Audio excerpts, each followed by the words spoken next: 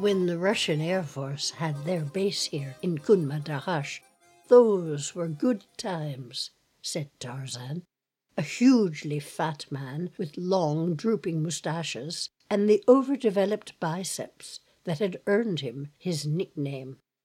You could get anything by trading in those days: caviar for palinka, vodka for wood, chocolate for diesel fuel.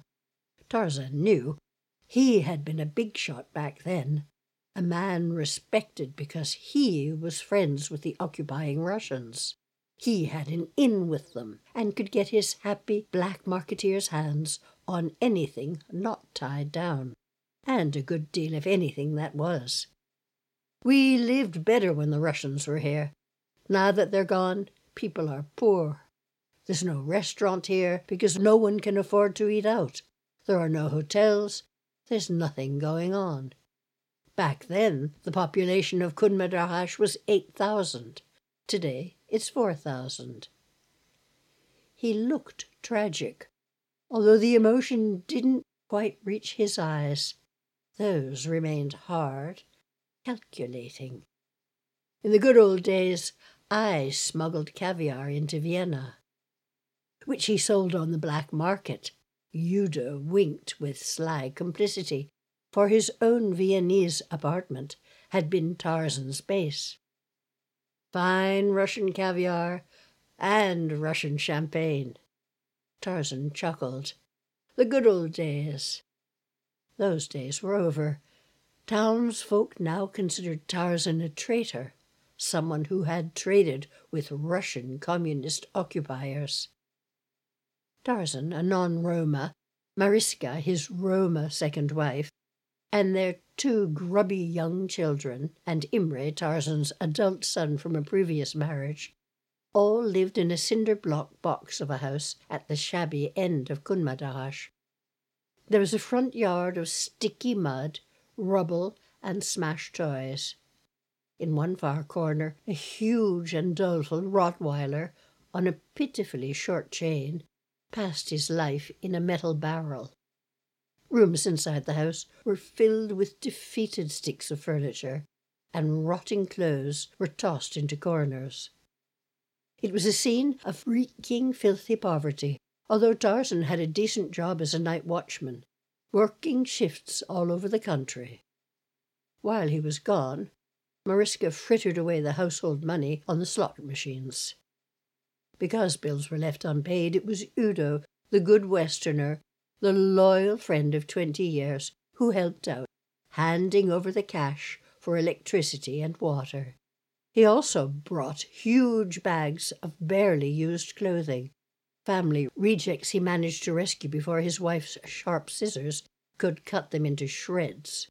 She would never let parasites profit from an Austrian's hard-earned salary. Tarzan never did pay back the money Udo lent him.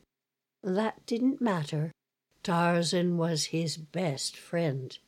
He does me favors. Such as? Udo's fuchsia-stained face was moist. He introduces me to attractive women. That you pay for? Well, only once. He squirmed. Tarzan introduced me to a nice girl. I thought she liked me, and I took her out to dinner, then brought her back to my room. The next morning she told me how much I owed her. I hadn't expected that.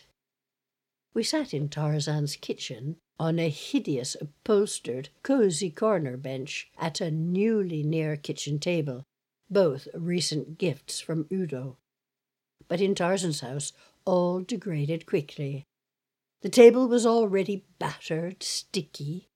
From a fat-encrusted stove, mere inches away, a seething pot of offal, paprika, and onions sent jets of greasy sauce onto the cozy corner's flower-print cushions.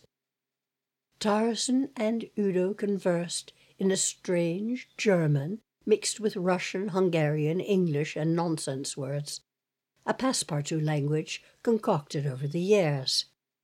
Tarzan was complaining about Mariska in a sad, self-pitying way. He couldn't control her loose-fingered relationship with money.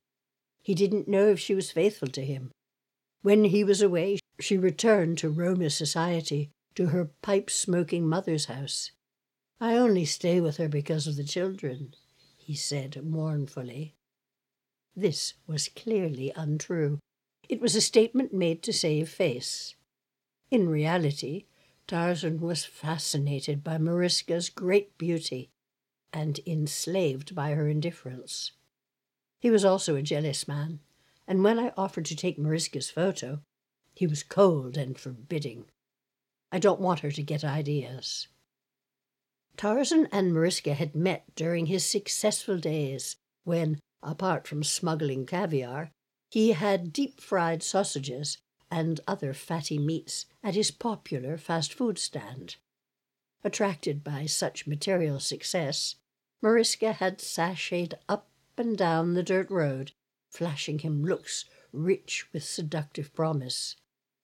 He soon abandoned his alcoholic first wife, who never left her bed, and took up with this woman, 25 years his junior. But the fast food concern was no more, and caviar smuggling had ended with Russian military withdrawal. When Tarzan's status declined, so did Mariska's. She found days of household chores and parenthood a bore. Now, her luxuriant black hair falling to her waist, she lounged in the doorway of the oily kitchen. She knew no German, no Russian, and no English, but watched us intently, as though by mere observation she could understand the conversation. She would not sit with us on the cozy corner. "Can you tell me anything about the pogrom of 1946? I asked Tarzan. I was determined to question everyone I met. Someone had to know something. Tarzan examined a smudge on the far wall. "I heard about it." "Have you any details?" "No." He turned to Udo, as if seeking help. "Do you remember when we went drinking with the Russian soldiers?" "Hard drinker, those Russians," said Udo to me. "We'd go out to their cabana on the edge of town, and they'd fill our glasses with vodka. As soon as we finished one glass, we had to drink another, and another. There was no way we could refuse."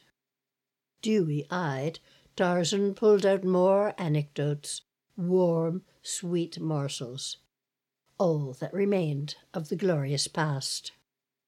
"Money grew on trees back then." He sighed with deep melancholy, before again becoming perky.